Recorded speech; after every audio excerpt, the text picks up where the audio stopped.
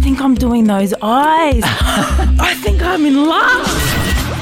It was terrifying. The pain, the fear of being eaten. I was drowning at the same time. I just accepted that I was going to die. Was there a bit of fandom for you when he came on? Oh, huge. And I did not try to hide. Did not try to hide it at all. Out of the Box with Serge Negus on FBI.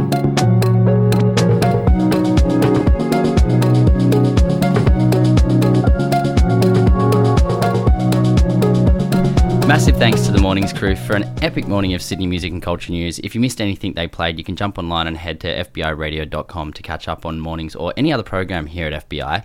Now, my guest on the show today is someone who's been through something that, in all honesty, is an incredibly archaic practice that I find hard to fathom still exists and is allowed by governments in today's society. At just the age of 16, Chris Csabs began gay conversion therapy, and for the decade following, it left him feeling a deep sense of shame, left him suicidal, and basically celibate for a period of time. But his story is one that has light at the end of the tunnel, and Chris now basically campaigns to get rid of gay conversion therapy and is a gay Christian LGBTQIA advocate. Chris, thanks for coming on the show. No worries, thanks. Now, look, I want to kick off from the start here because your story is one that is deeply rooted within your family and how you grew up. Yeah. So could you paint us a picture of what your childhood was like? Yeah, it was. My family was very deeply Christian, always. So I grew up in church. My whole family's Christian. My grandparents as well. My auntie, uncle, everyone. And yeah, I guess it was just it was a good childhood. I enjoyed church. I enjoyed knowing that I was going to go to heaven when I die. Yeah. What's paint a picture for us like in that regard? Like, I can imagine it'd be a very comforting, unifying feeling as a kid going to church like that and having such a strong community around you. Like, is that what it was like? Yeah, I mean, when I was very young, it was for sure. Yeah. I think when I got a little older, sort of around 9 and 10, I started feeling a little uncomfortable. I think it was because I was starting to realise that I may kind of have I knew that I was different. I knew that I wasn't like other boys, and I thought there was probably something wrong with me, and I think church consolidated that feeling. And so I think earlier church was really comforting and I really enjoyed being part of that community, but around that age, 9, 10, it sort of started becoming a little bit uncomfortable. Were there any other kids around that same age that you kind of connected with who you also thought were like you and that were also potentially homosexual? Was there anything like that, or did you feel isolated? Yeah, I felt really isolated. It's funny, even as I went into my teenage years, and I think a lot of gay people can probably relate with this. I just didn't know how to be like one of the boys. I just couldn't, they'd be wrestling and like being stupid and, running around roughhousing and stuff. And I didn't want to for a start. But I just couldn't. And I think, there was no one else in my church community anyway that I could kind of relate to in that way. I knew that I was a little more sensitive and more feminine perhaps than most boys. And yeah, it just felt a bit weird. And I mean, like, was there any way for you at that point in time of seeking out any understanding outside of the community you were in? No. I grew up in a Christian bubble, basically. Yeah, right. I was going to a Christian school and Christian church, and even when I went into my teenage years, I started going to Christian youth group. So all of my friends, all of my family were Christian. I didn't know any non-Christians. Yeah, wow. I literally had no contact with non-Christians, basically. I mean, for someone who, I guess has been preached a certain idea of the feelings you may have been having, I can imagine it would have been deeply confusing for you. I mean, when did you first start learning in the Bible, for example, about, homosexuality apparently being bad and you're going to go to hell? Well, it wasn't from the Bible, actually. It was from listening in church. So, and I think this is something that a lot of Christians need to be more aware of, is that kids do listen and they pick up a lot of stuff. And I had heard messages from, well, basically my entire life, that gay people were perverted, they were disgusting and sick, and they'd all made a choice to be that way, and, you know, they decided not to follow God's plan. And I remember talking to my dad once. We were talking about what were we talking about? We were talking about some people that had come to church and they were gay, I think.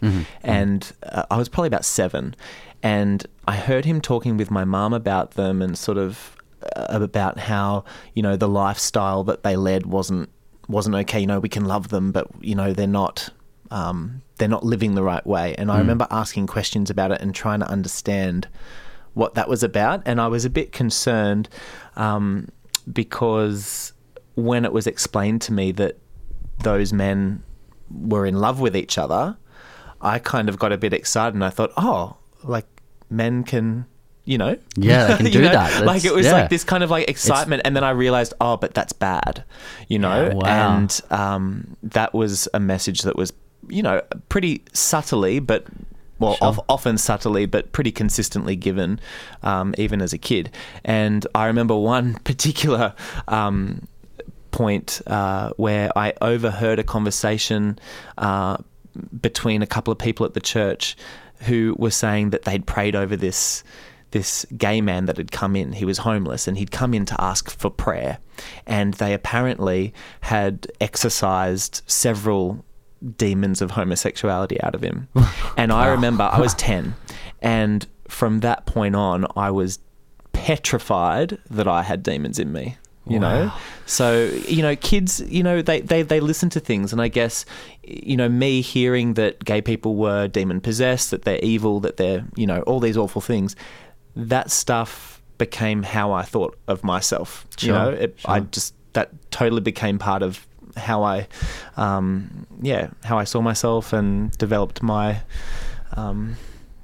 quite a severe anxiety disorder, I guess, from that kind of... Which is totally understandable, because totally. in life those things should be projected upon a child, you know. Well, it's innocent, absolutely. you should just be able to live your life and feel the way you feel, and it's an incredibly sad thing to feel like there were kids like yourself in that position, getting those sort of ideas projected on them. Yeah. But look, we're going to talk about this more and get more deeply into it. You're listening to Out of the Box on FBI Radio. My name is Serge Nix. My guest here today is Chris Csabs. He is an LGBTIQ advocate who is pushing governments to stop gay conversion therapy. Now, look, what's the first track that you're going to play for us today, do you think? You've got some Matt Corby in here, you've got some Duke Dumont, some very different eclectic stuff. Look, I'll go for Matt Corby, actually. Why this song? Well, for a start, I think Matt Corby is one of the most talented singer-songwriters ever. Even from the age of 14, you know, he was, I mean, his voice was incredible. And Brother, it's just such an emotional song, and it kind of just, I don't know, every time I sing it, it just makes me feel fantastic. Put it on, it's great. I love it. Sweet.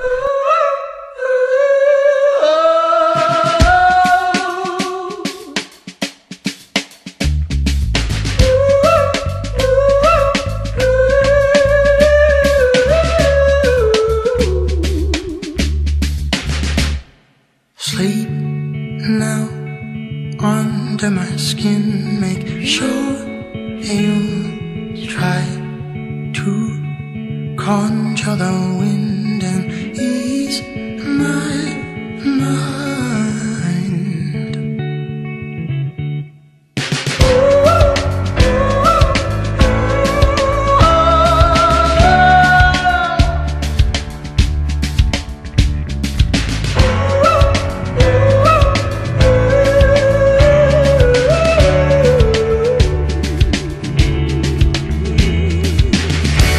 Somebody call out to your brother.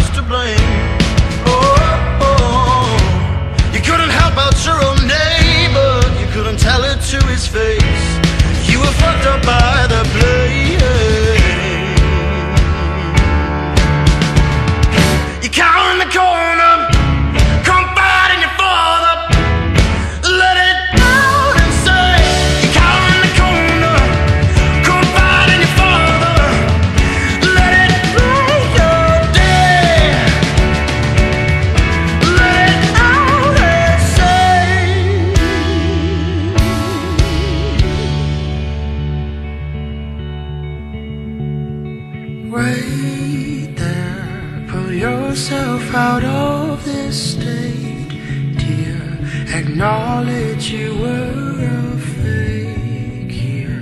From there on you might just go.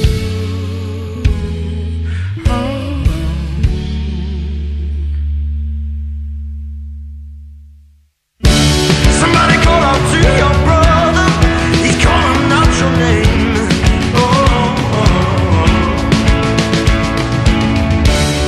Hiding under the covers with no one else to blame.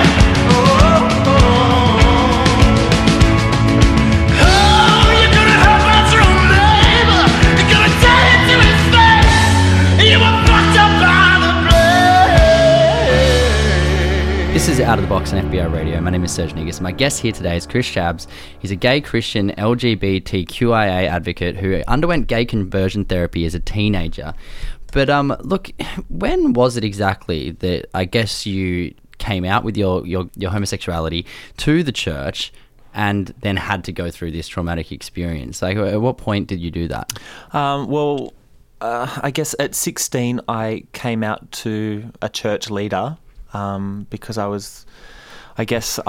finally realised and kind of accepted that this was a problem that wasn't going away. And I really just was desperate to kind of Let it out. get some kind of answer from the church. And so I spoke to a church leader about it. And he was really nice. He sort of prayed with me and said, don't worry, this kind of thing, sometimes people can feel like this. And he told me that if I was going to see him sort of regularly to talk about this kind of thing, that I'd have to come out to my parents as well. And so I did. That was interesting. Yeah, how did that go down? You could run us through that, because I think, my poor mum, I was in the car with her and she was dropping me somewhere.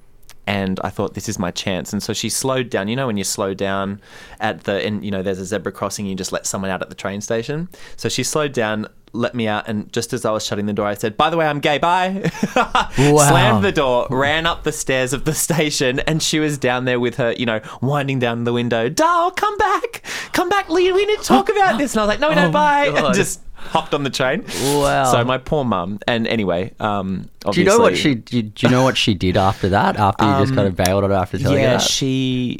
She went home and she told me later that she cried and that for a long time, apparently, actually, I'd been speaking to my parents about it quite a lot lately. Apparently for years she had been kind of angry with God because I think she knew that I was gay and she knew. Yeah. And my parents had worries for years that I might be.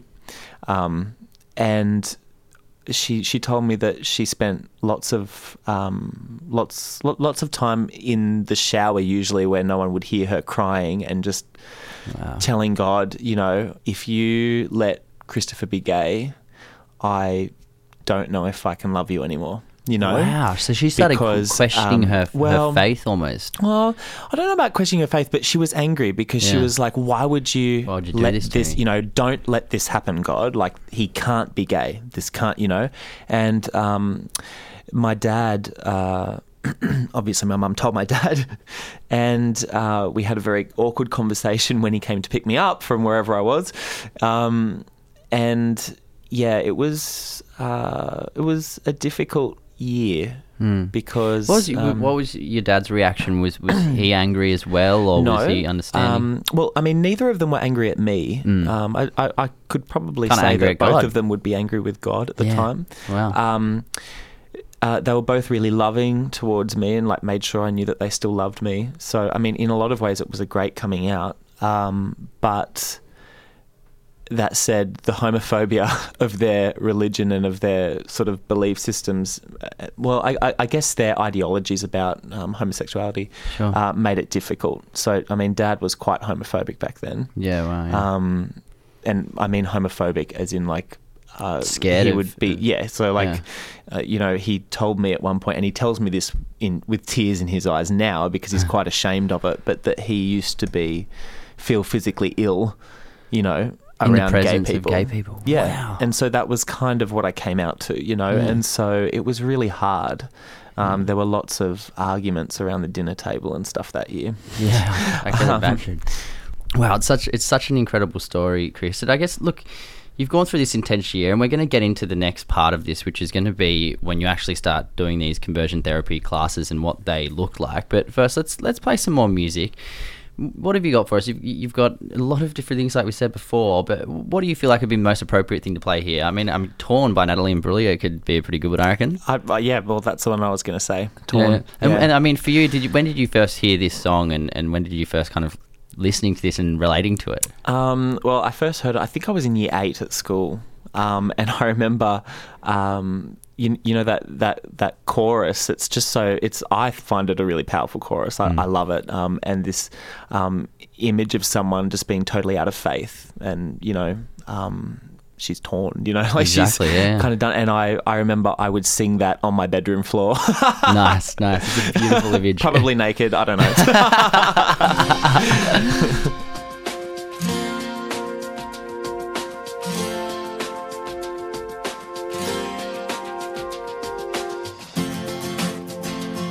I saw a man brought to life. He was warm, he came around like he was dignified. He showed me what it was to cry. Well, you couldn't be that man I adore. You don't seem to know, seem to care what your heart is for. Well, I don't know him anymore. There's nothing where he used to lie. Conversation has run dry. That's what's going on. Nothing's fine, I'm torn. I'm all out of faith. This is how I feel. I'm cold and I am shamed, lying naked on the floor. Illusion never changed into something real. I'm wide awake and I can see the perfect sky is torn. You're a little late, I'm already torn.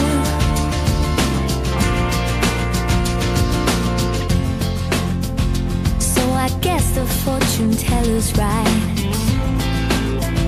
I should have seen just what was there and not some holy light.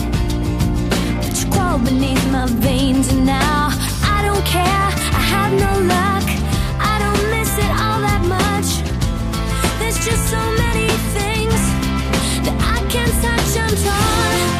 I'm all out of faith. This is how I feel. I'm cold and I am shamed, lying naked on the floor. Illusion never changed into something real. I'm wide awake and I can see the perfect sky is torn. You're a little late.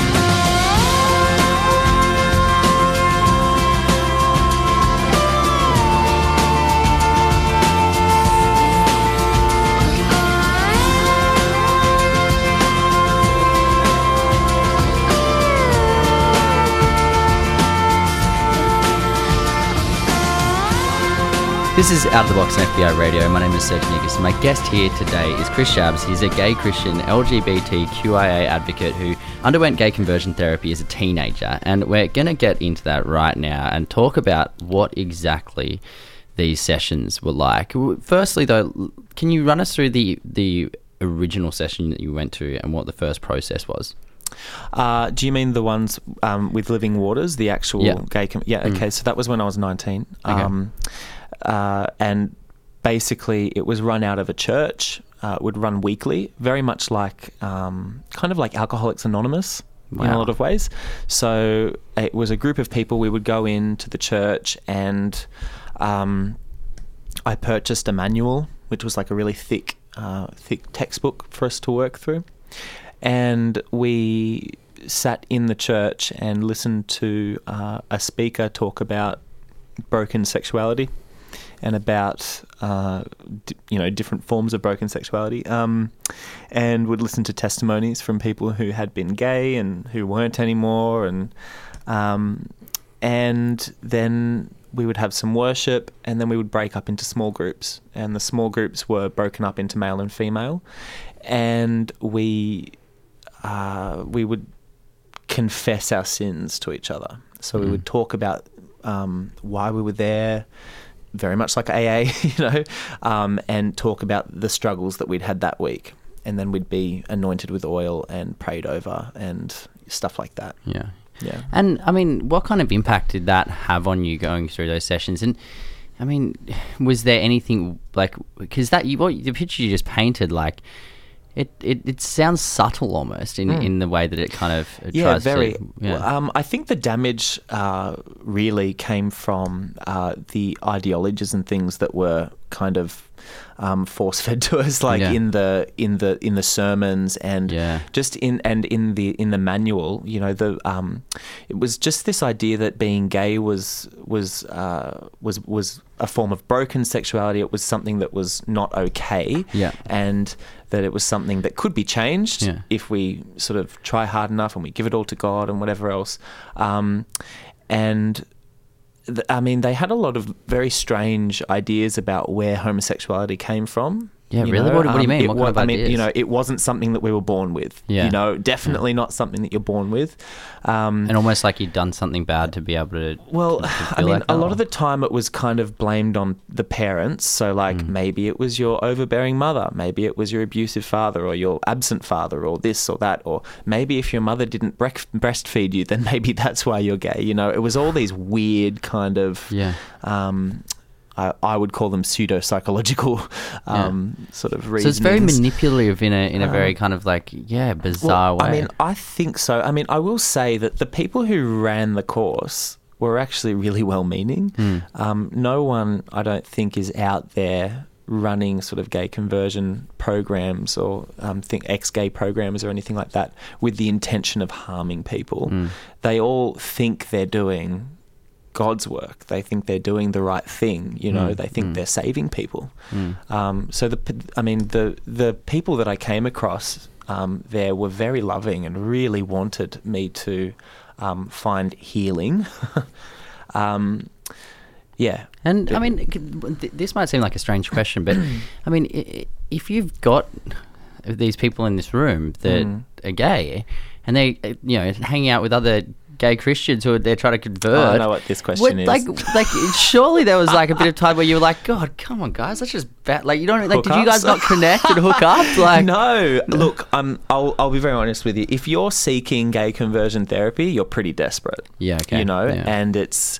I know. From my perspective, my experience, it was. I wanted to be straight more than anything. It was the only way that I could live my life. It was that I felt like I couldn't start my real life until I sorted this problem out, So there was no way I was going to be hooking up with anyone. I didn't want to. I was very strict with myself, actually. I didn't even look at guys. Wow. I wouldn't even watch movies with, good-looking actors in them. That's how strict I was. I was strict. I went to extremes. I would, if people would talk to me, so I'd, at church, if there was a good-looking guy that would talk to me or like, hey, Chris, how's it going? I'd excuse myself. Yeah, because wow. I wanted to starve it out, you know. It was pretty full on. Whoa. Pretty torturous, actually. It's Now so- that I think it's about so it, it really torturous. was. It was a real mind fuck. Am I allowed to say that Yeah, on of here? course you Sorry, can. you can bleep that out. No. It's, in context, But it's it was. totally It was fine. really. It was pretty shit. And I mean, do you know anyone from the time that you spend in those therapy sessions that actually apparently have, I guess, been converted? No, I don't. No, I have to admit, I didn't stay in contact with anyone from that. We weren't friends. It was kind of a distinction that was made that we weren't to hang out with each other outside of the group. It was a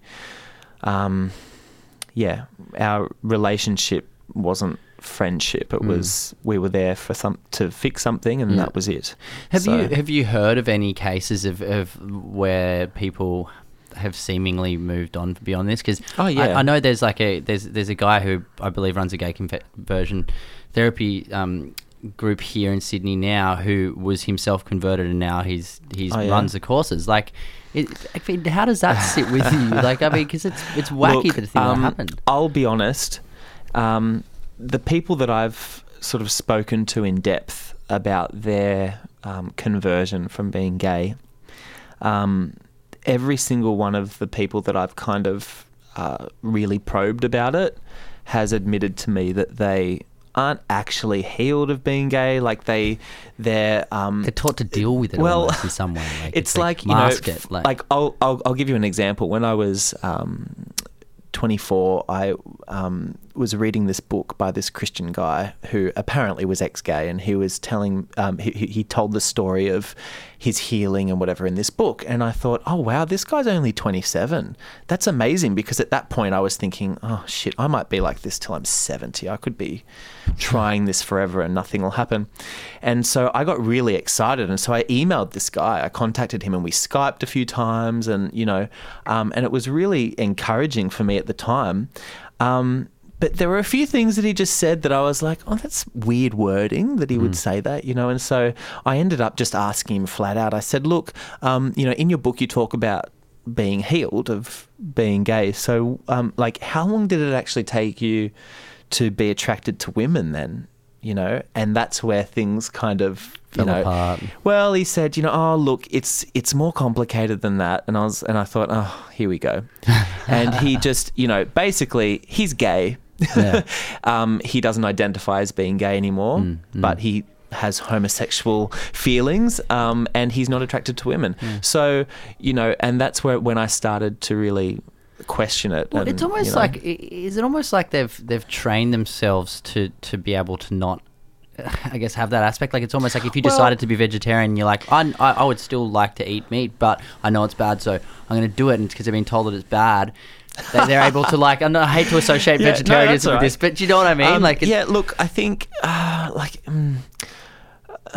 my suspicion, and this is from my experience and from my many conversations with lots of different people about it, my suspicion is that most, if not all, people who claim that they have changed from gay to straight either were bisexual to start with, or kind of not. I mean, sexuality is fluid, but that doesn't mean that you can just change someone who is gay to being straight. It's not. That's not what fluidity means when we talk about sexuality. No. So, I personally don't believe that changing from gay to straight is possible. It's impossible. Yeah, I mean, it will not happen. It could just not doesn't agree happen, with you more. It does not happen. And that's why we definitely need people like yourself, Chris, here, so we can talk about this from like a personal experience and be able to have people understand that and know that. And the more we talk about it, the more we can hopefully get this archaic practice that does have such a bad impact on people's lives outlawed, because it's only Victoria, right, that has had anything to do with trying to do that. Yeah, right? Well, the ACT has come out and said that they're going to bring some legislation out this year. about it, so that's fantastic. But yeah, so far, Victoria is the only one that really has much of a legislative kind of response to gay conversion. Well, look, we're going to go to a break and play another song, and we're going to come back, and I think we'll talk a little bit about just like how deepest psychological impact it had on you after going through these sessions. Yeah, sure. But looking at the next songs you want to play, I mean, like, what are you feeling like now? What are you going to mix us up with? Do you reckon we could play kind of a more upbeat one? Yeah, sure. Like Say You'll Be There? Yeah. Spice Girls? I have to, Yep, sorry, I have to say, I apologise for anyone that doesn't like this song, but it was one of my favourites growing up. I can tell you right now that the back office here at FBI will go bonkers. I'm sure there'll be people in the car that you know, love it too. I'm telling you, like, people who say that they don't like it, I don't believe them. You can't not.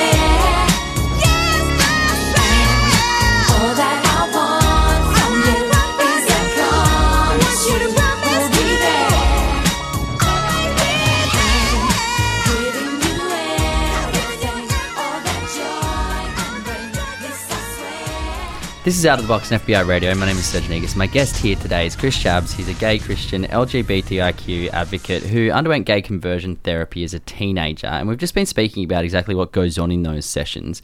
But Chris, these sessions, like as cooked as they are, they had a profoundly negative impact on you. Can you run us through exactly what these sessions led you into feeling and doing? Yeah, sure.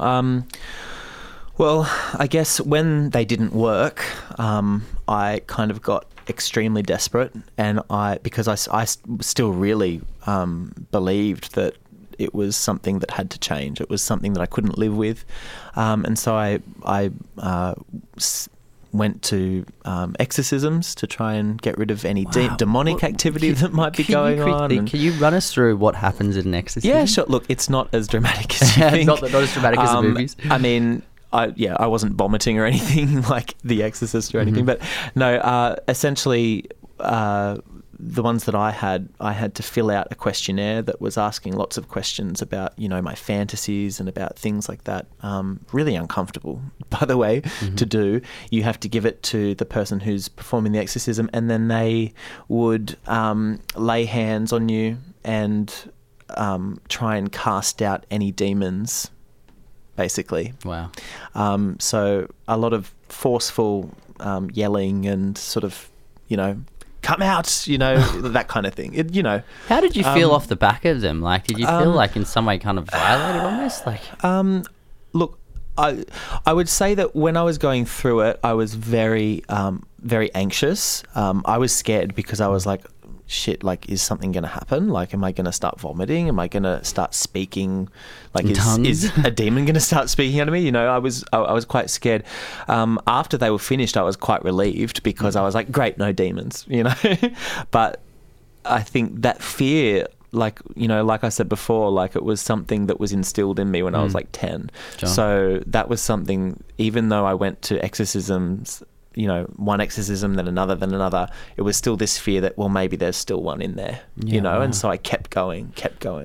I started paying for a counsellor to try and deal with the homosexuality, see if they could help me.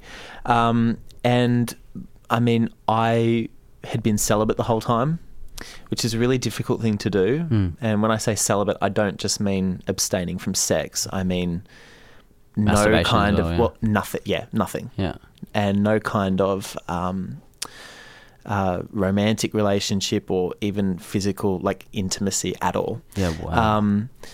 And that really does affect you. Emotionally and just even relationally, like trying to be friends with people when you have this wall around you that is there to protect you, right? Like, not being able to get close to people, not being able to talk about sort of what's going on inside. Like, it's so, how can I explain it? I think it's just isolating. Yeah, right? It was totally isolating. And I think the torture that I was putting myself through, the guilt that I felt. I mean, I felt so much guilt. If someone walked past me in the street and I thought, oh, he's good looking, I mean, I would, I'd punish myself for it, by, I mean, I'd, have to say a million prayers and then, sort of take myself away from everyone and sort myself out, read the Bible. And, it was really,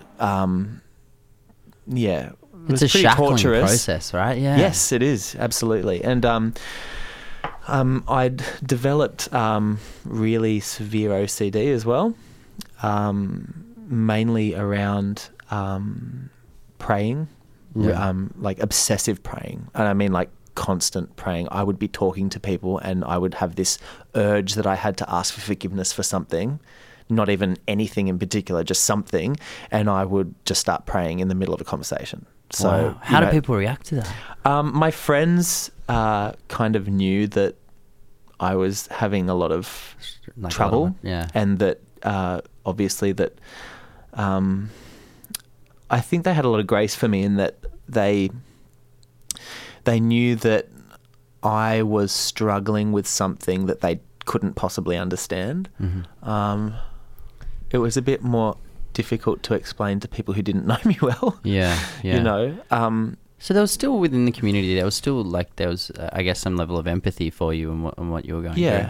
Yeah, for sure. But at the same time, it was hard because, I'd have, I remember I was, one of my best friends at the time was, we were in Melbourne. I was a singer and we were on tour in Melbourne, and we were walking across the road, and she said to me, Chris, so how are you going with the gay thing, And I was like, well, what do you mean? And she was like, well, you're not gay anymore, right? And I was like, well, Cherie, yeah, what? Yes, I'm still attracted to guys, but I'm ex-gay now. You know, I identify as ex-gay. I'm not gay because I don't do that. And she was like, but are you trying hard enough? Like, maybe maybe you haven't given it all to God. Maybe if you really just gave it to God. And I remember being so hurt by that because you felt like you were giving so much. I was nearly killing myself trying to change. Like, everything I could think of, every ounce of effort that I could possibly muster was going into trying to change myself to be straight. Yeah. And I had conversations like that with Christians a lot. Yeah. Where Christians would say, if you just try harder, if you pray harder, if you do this, if you do that, if you really gave that up to the Lord, you wouldn't feel that way anymore. And that, that was, I mean, more than hurtful. I can't even explain really how that felt at the time, but yeah, so it was pretty, like, I guess the impact emotionally, it's hard to explain because there's so many facets to it. Totally. And I mean, even now, like, I have to admit, even now I still deal with the repercussions of going through that process. I mean, you know, you can't possibly go through a childhood being taught that you are by default, you are demon possessed. There is something wrong with you. You are sick. You need to be healed. You need to make a choice for this or that. You can't go through that without that leaving an imprint on the way that you see yourself. Of course. You know, and see your value and your self-worth. You know, I mean, there is a reason why mental health in gay people is so high.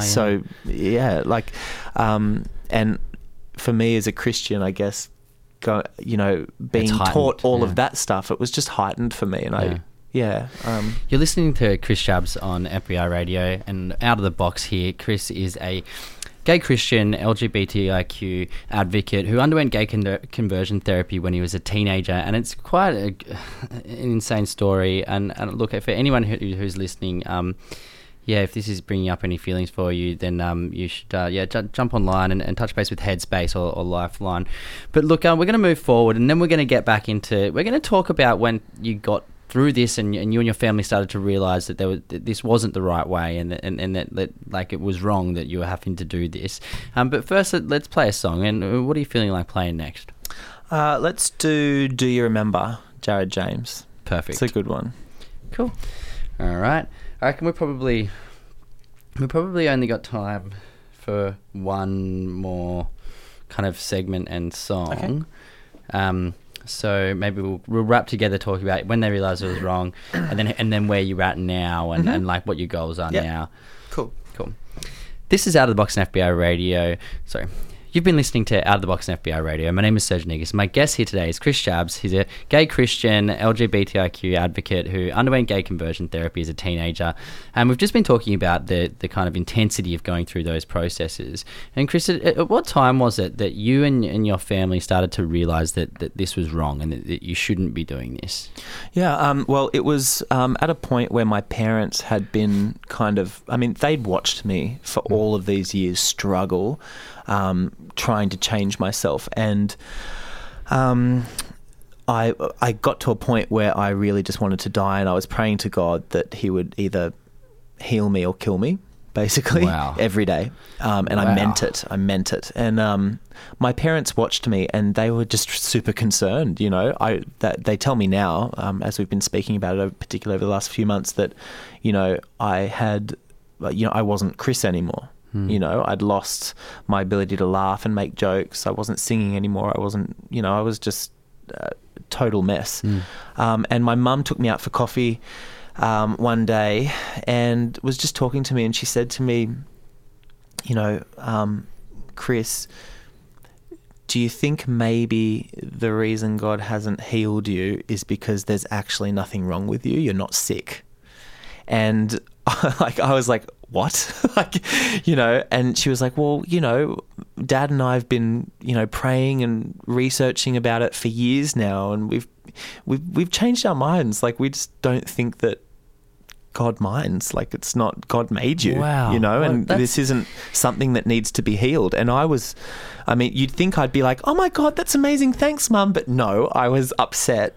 And because I believed that, in the Bible, I was like, what? So you don't believe the Bible anymore? Wow. Kind of thing. And poor Mum, but it was at that point that we started having a real conversation, and because I had no idea that my parents had kind of been on that journey and they were okay with me being gay before I was, Wow, which is incredible considering where they came from. So it was like, it was at that point where we started talking a lot about it, and I think, basically they helped me to accept that I was gay, and And was it I guess hard for you then to reconcile your Christianity with your homosexuality? Oh yeah, it took me years, because and it's funny because people often say to me, well, why don't you just not be a Christian?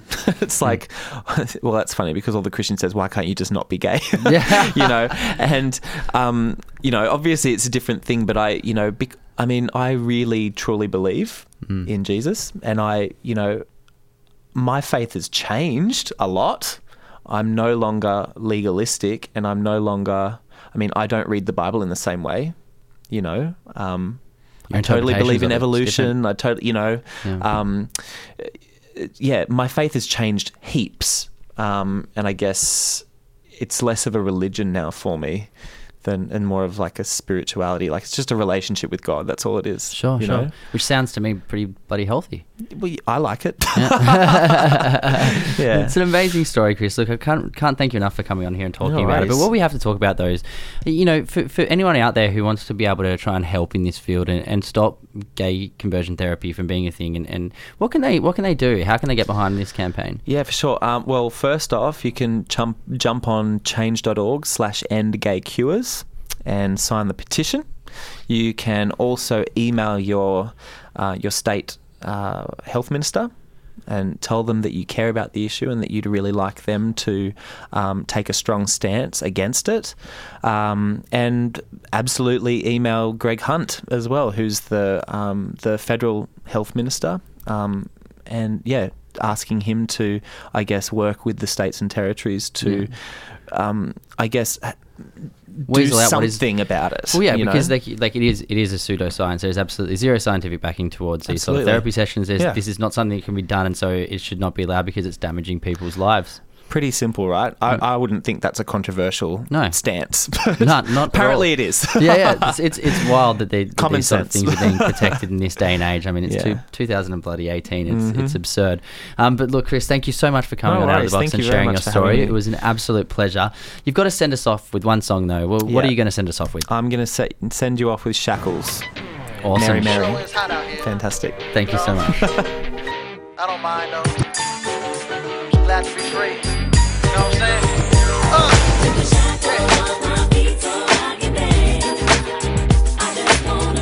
What you wanna do? Yeah. Feel me? What you gonna do? In the corners of my mind, I just can't seem to find a reason to believe that I can break free. 'Cause you see, I have been down for so long, feel like all hope is gone. But as I lift my hands, I understand that I should praise you through my circumstance. The shackles on my feet so I can dance. I just wanna praise you. Just wanna praise you. Just wanna praise you. Just wanna praise you. Let me walk the days till I can lift my hands. I can lift my hands. I'm not gonna praise you. Could go wrong, all went wrong at one time. So much pressure fell on me. I thought I was gonna lose my mind. Thought I know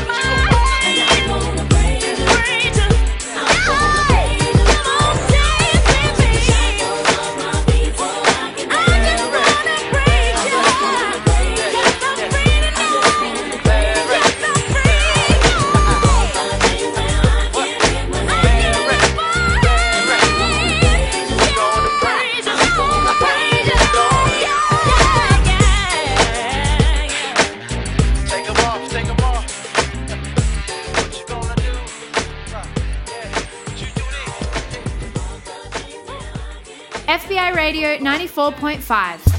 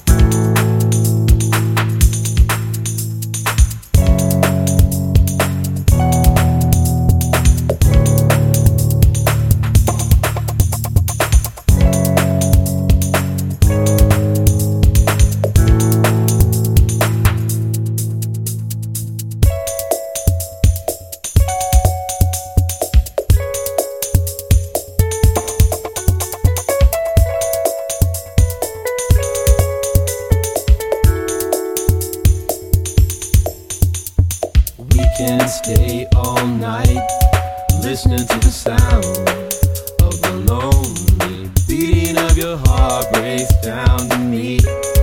Feeling alone, no more wasting time. You're being soft again, I know. Come out tonight, dry off your eyes, don't let it show. We can stay all night listening to the sound of the lonely beating of your heart breaks down to me. You're feeling alone, no more wasting time. You're being soft again, I know. Come out tonight, dry off your eyes, don't let it show.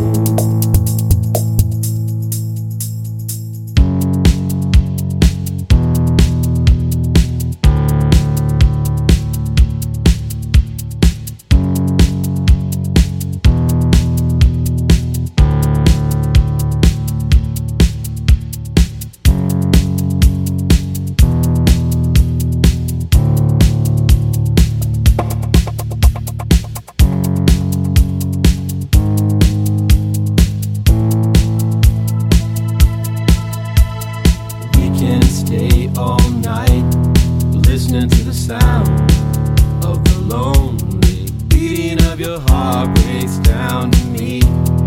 Feeling alone, no more wasting time. You're being soft again, I know. Come out tonight, dry off your eyes, don't let it show.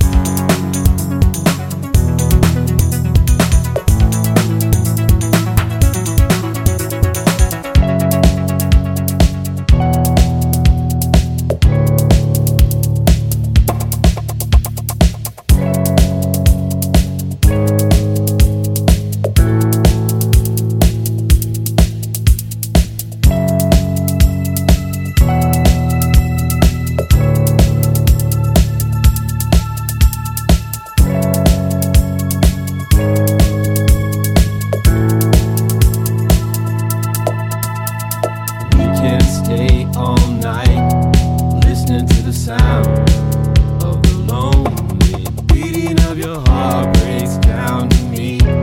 You're feeling alone, no more wasting time. You're being getting soft again, I know.